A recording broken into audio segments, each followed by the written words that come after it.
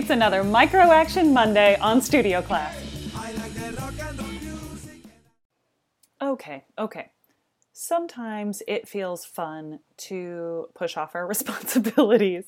I know, right? But here's one responsibility that I don't want you to push away. I want you to take this into your heart and run with it.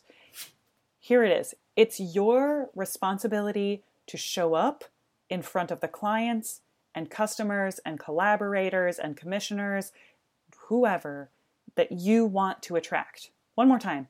It's your responsibility to show up in front of the colleagues you want to attract. So what I'm telling you right now is this is also a thing that I work with clients all the time about, which is what is your process for being in front of your ideal client? Think about it for a second. What is your process for being in front of the person you want to work with? That might mean auditions, that might mean pitching, that might mean meetings, that might mean phone calls, that might mean a whole bunch of things. It might mean applications. And I want you to take a look at that and say, how regularly am I doing that? How regularly am I putting myself and my work in front of the person who can hire me for it? Because divas, I'm telling you right now, even the people that are great at it, I always go, are you holding back on this? And they go, yeah. So, are you holding back on this? Because it's your responsibility to show up in front of the person who can make it happen for you.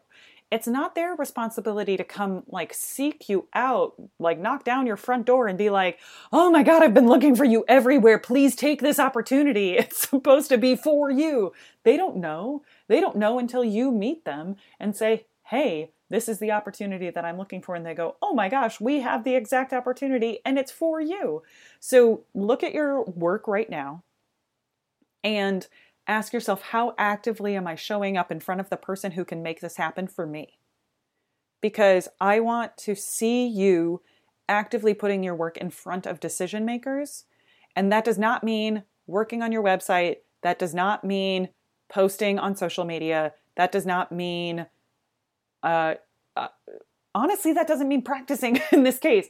I want you to do all of those things. I want you to be really, really good at what you do, right? But I want you to take it to the person who can make the decision.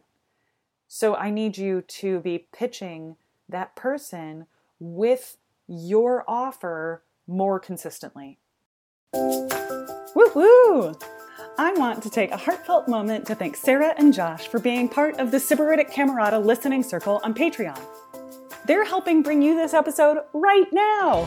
If you'd like to join them, head on over to patreon.com/mezzoinen. That's MEZZOIHNEN. Now, let's get back to the show. So, okay, I'm going to rewind just a little bit here because sometimes the people that I work with, they say, oh, but I'm posting on social media a lot. That is such an indirect version of the thing that I'm talking about that I really want to underline this for a second, which is posting on social media is not pitching. That's different. Posting on social media is a version of marketing that is very indirect. It's not direct. I want you to take your offer and put it in front of the person who makes the decision. So perhaps that's the person that's a music director for a religious institution that hires singers. Are you actively reaching out to that person saying, I'm available for this. Here are some examples. Here's some recordings of what I have. Please consider me for your sub list, for special music, for whatever it is that you do. This is the same thing for, you might have people who run venues in your community or in your network, perhaps in your social media following, but posting is not the same thing as sending a pitch email to that booker, that booking agent, that presenter, and saying, please consider me for these dates. Here are some examples of what I do, and this is why I think it's right for your audience. Okay? Same thing with applying for grants, applying for residencies, applying for whatever it is, that I need you to actually take your work, put it into the application and send it off. Because you may know people who work for funding organizations. They don't seek you out and say, sometimes like people will let you know when they have something coming up, right? Obviously. But at the same time, that's not how it works. And thank God for that. It's like things that we have to apply for is I want to be considered, with my cohort of fellow creatives and say like, does this look like it meets your funding goals? And so same thing, I want you to take your work and put it in front of the person who can make a decision about it to take the next step. So this also might be something like agents. This might be sync licensors. This might be commercial music directors. This might be, anyway, you understand what I'm saying here, which is who is the person who makes the decision about the gigs that you get? Are they interacting with your materials, your work regularly enough that they can make a decision about it? So your micro action today is just pitch somebody. Right? Is make a plan to pitch somebody, and then take responsibility for showing up in front of the people who can make it happen for you. That's it. Divas, I love you so much. Stay sparkly, inside and out.